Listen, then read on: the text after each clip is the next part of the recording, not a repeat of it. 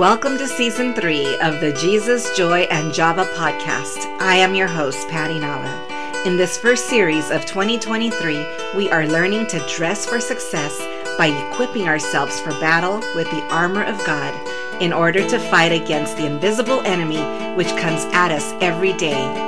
So who's ready for battle? Grab your sword of the Spirit and your Java and let's go.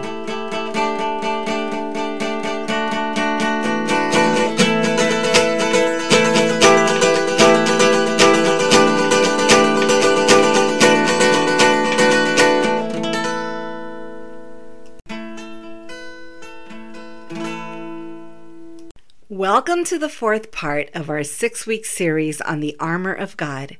We have already learned about the 3 pieces of armor which are to never be removed. Those are the belt of truth, the breastplate of righteousness, and the shoes of peace. Today we start on the last 3 pieces of armor which are to be taken up for our protection. Today's episode is all about the shield of faith. In Ephesians 10, verse 16, Paul instructs us to take up the shield of faith with which you can extinguish all the flaming arrows of the evil one. When Paul was describing this part of the armor, he wasn't talking about a small shield like the ones we usually see soldiers carry. He was describing the shield of a Roman soldier. This shield was about the size of a door. It covered the soldier from head to toe, as it was approximately 6 feet tall and 2 feet wide. The shield provided protection from the opponent's arrows. It was a vitally important part of the armor because it not only protected the soldier from the arrows, it could also be used to push away the opponents. When the soldiers would fight in large groups, they could position their shield around their group to form a wall around them. This shield protected the soldiers physically from head to toe in every direction. But Paul called it the shield of faith because he saw how the shield of faith can protect us spiritually when fighting the invisible enemy as we face our daily trials. In Season 2, we had an entire episode on faithfulness. So if you haven't had the chance to listen to it, I highly recommend that you go back and get a more in-depth study and some biblical examples on faithfulness. What is the definition of faith? The English dictionary definition of faith is great trust or confidence in something or someone. Faith is translated from the Greek word pistis, which means belief, trust, or confidence in someone or something. The biblical definition is found in Hebrews 11:1. Now faith is confidence in what we hope for and assurance about what we do not see. I like how Tony Evans puts it in more simple terms. He says, faith is acting like it is so, even when it is not so that it might be so, simply because God says so. Did you get that? In other words, faith is acting as if God has already said it will happen, even when we don't see it happening. We already know the enemy is always aiming his fiery darts at us. He's aiming those darts of worry, anxiety, doubt, and fear in our direction. But the only time that his arrows can hit us is when we let our guard down. Sometimes we allow doubt to creep in. Let's take a look at this story from Matthew 14:28 through 31, where we see Peter allowing the waves to become a distraction while his boat is sinking. And Peter answered him and said, Lord, if it is you, command me to come to you on the water. So he said, Come. And when Peter had come down out of the boat, he walked on the water to go to Jesus. But when he saw that the wind was boisterous, he was afraid and beginning to sink, and he cried out, saying, "Lord, save me." And immediately Jesus stretched out his hand and caught him and said to him, "O you of little faith, why did you doubt?" Let's not be like Peter and allow our distractions to nearly drown us. Let's keep our shields of faith raised high and ready for battle at all times. As I was preparing for today's episode, I remembered a TV show.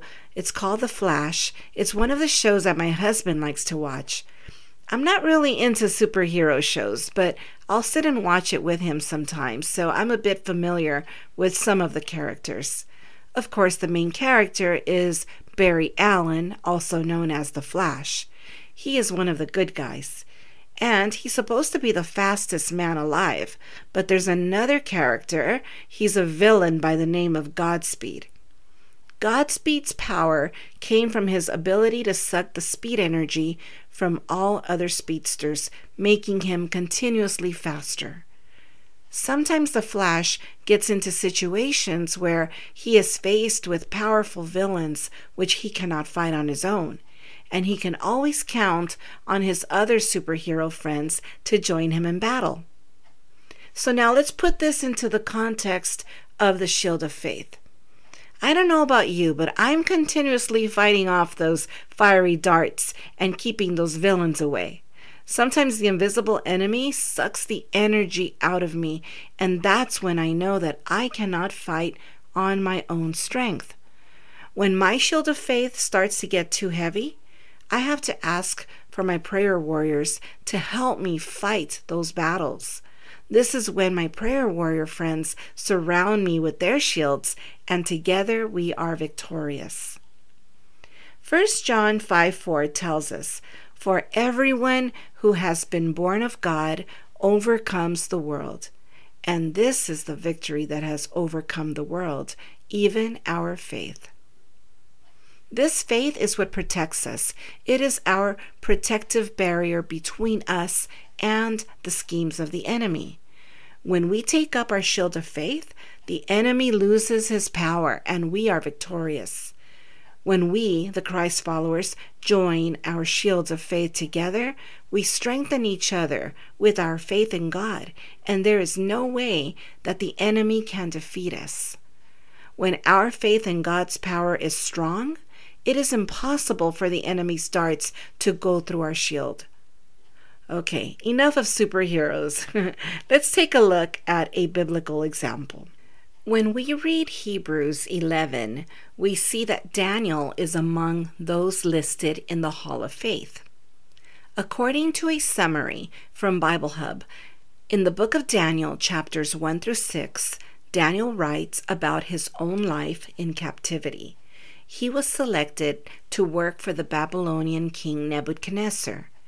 Daniel, or his Babylonian name Belshazzar, and his friends Shadrach, Meshach, and Abednego made bold and tough decisions and several times displayed their integrity to stand for godliness instead of culture.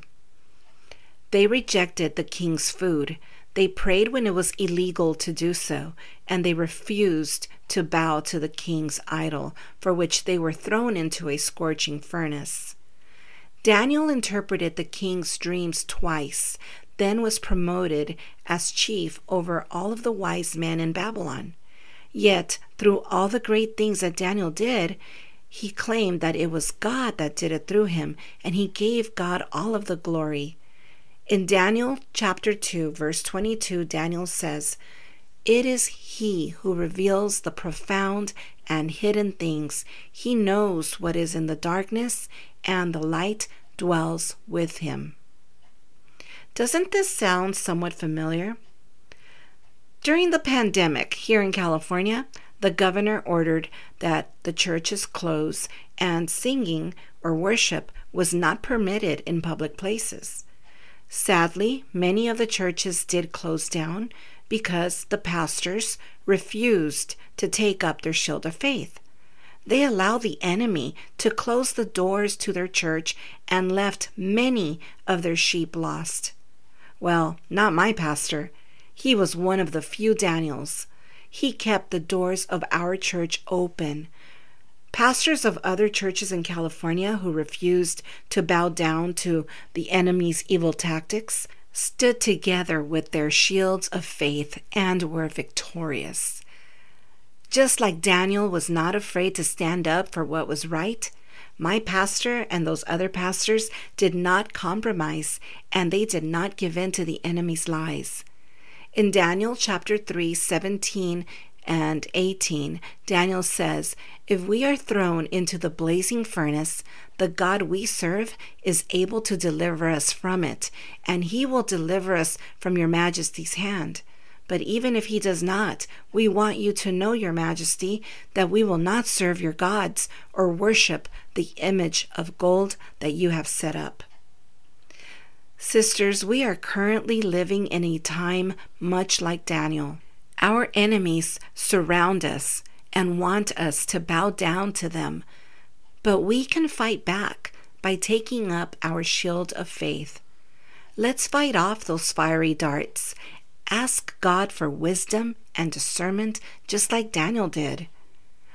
When that shield of faith gets heavy and we begin to feel weak, we know that we can count on our prayer warriors to be ready to join us in battle. Who are your prayer warriors? Who are your Shadrachs, your Meshachs, and your Abednegos? If you don't have any, get some right away. Surround yourself with sisters in Christ. Read God's word every day and memorize scripture to equip yourself for battle. Speaking of memorizing scripture, have you been memorizing the weekly verses? Remember that every time we memorize scripture, we equip ourselves to fight the enemy's lies and schemes. This week's memory verse is from Hebrews 11:1. Now faith is confidence in what we hope for and assurance about what we do not see. Write it down on a sticky note and put it on your bathroom mirror. Read it while you're brushing your teeth. Try saying it without having to read it, and when you've memorized it, your faith will increase and you'll be ready to quench those fiery darts. I pray this episode has encouraged you to prepare yourself and to stand firm with your shield of faith lifted high to quench all those fiery darts of the wicked one. I look forward to our next time together as we learn about the helmet of salvation.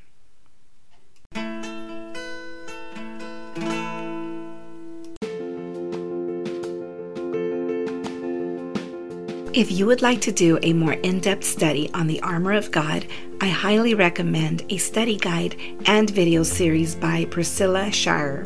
This was the book we used in a women's Bible study class that I took a few years ago at Calvary Chapel. Each video in the series goes along with each chapter of the book. You'll love the way that Priscilla breaks down each piece of the armor and explains how we can use this armor in our everyday lives. I'm including the link of the book and the videos in the show notes and also in the Jesus Joy and Java Facebook page at fb.com/JesusJoyJava.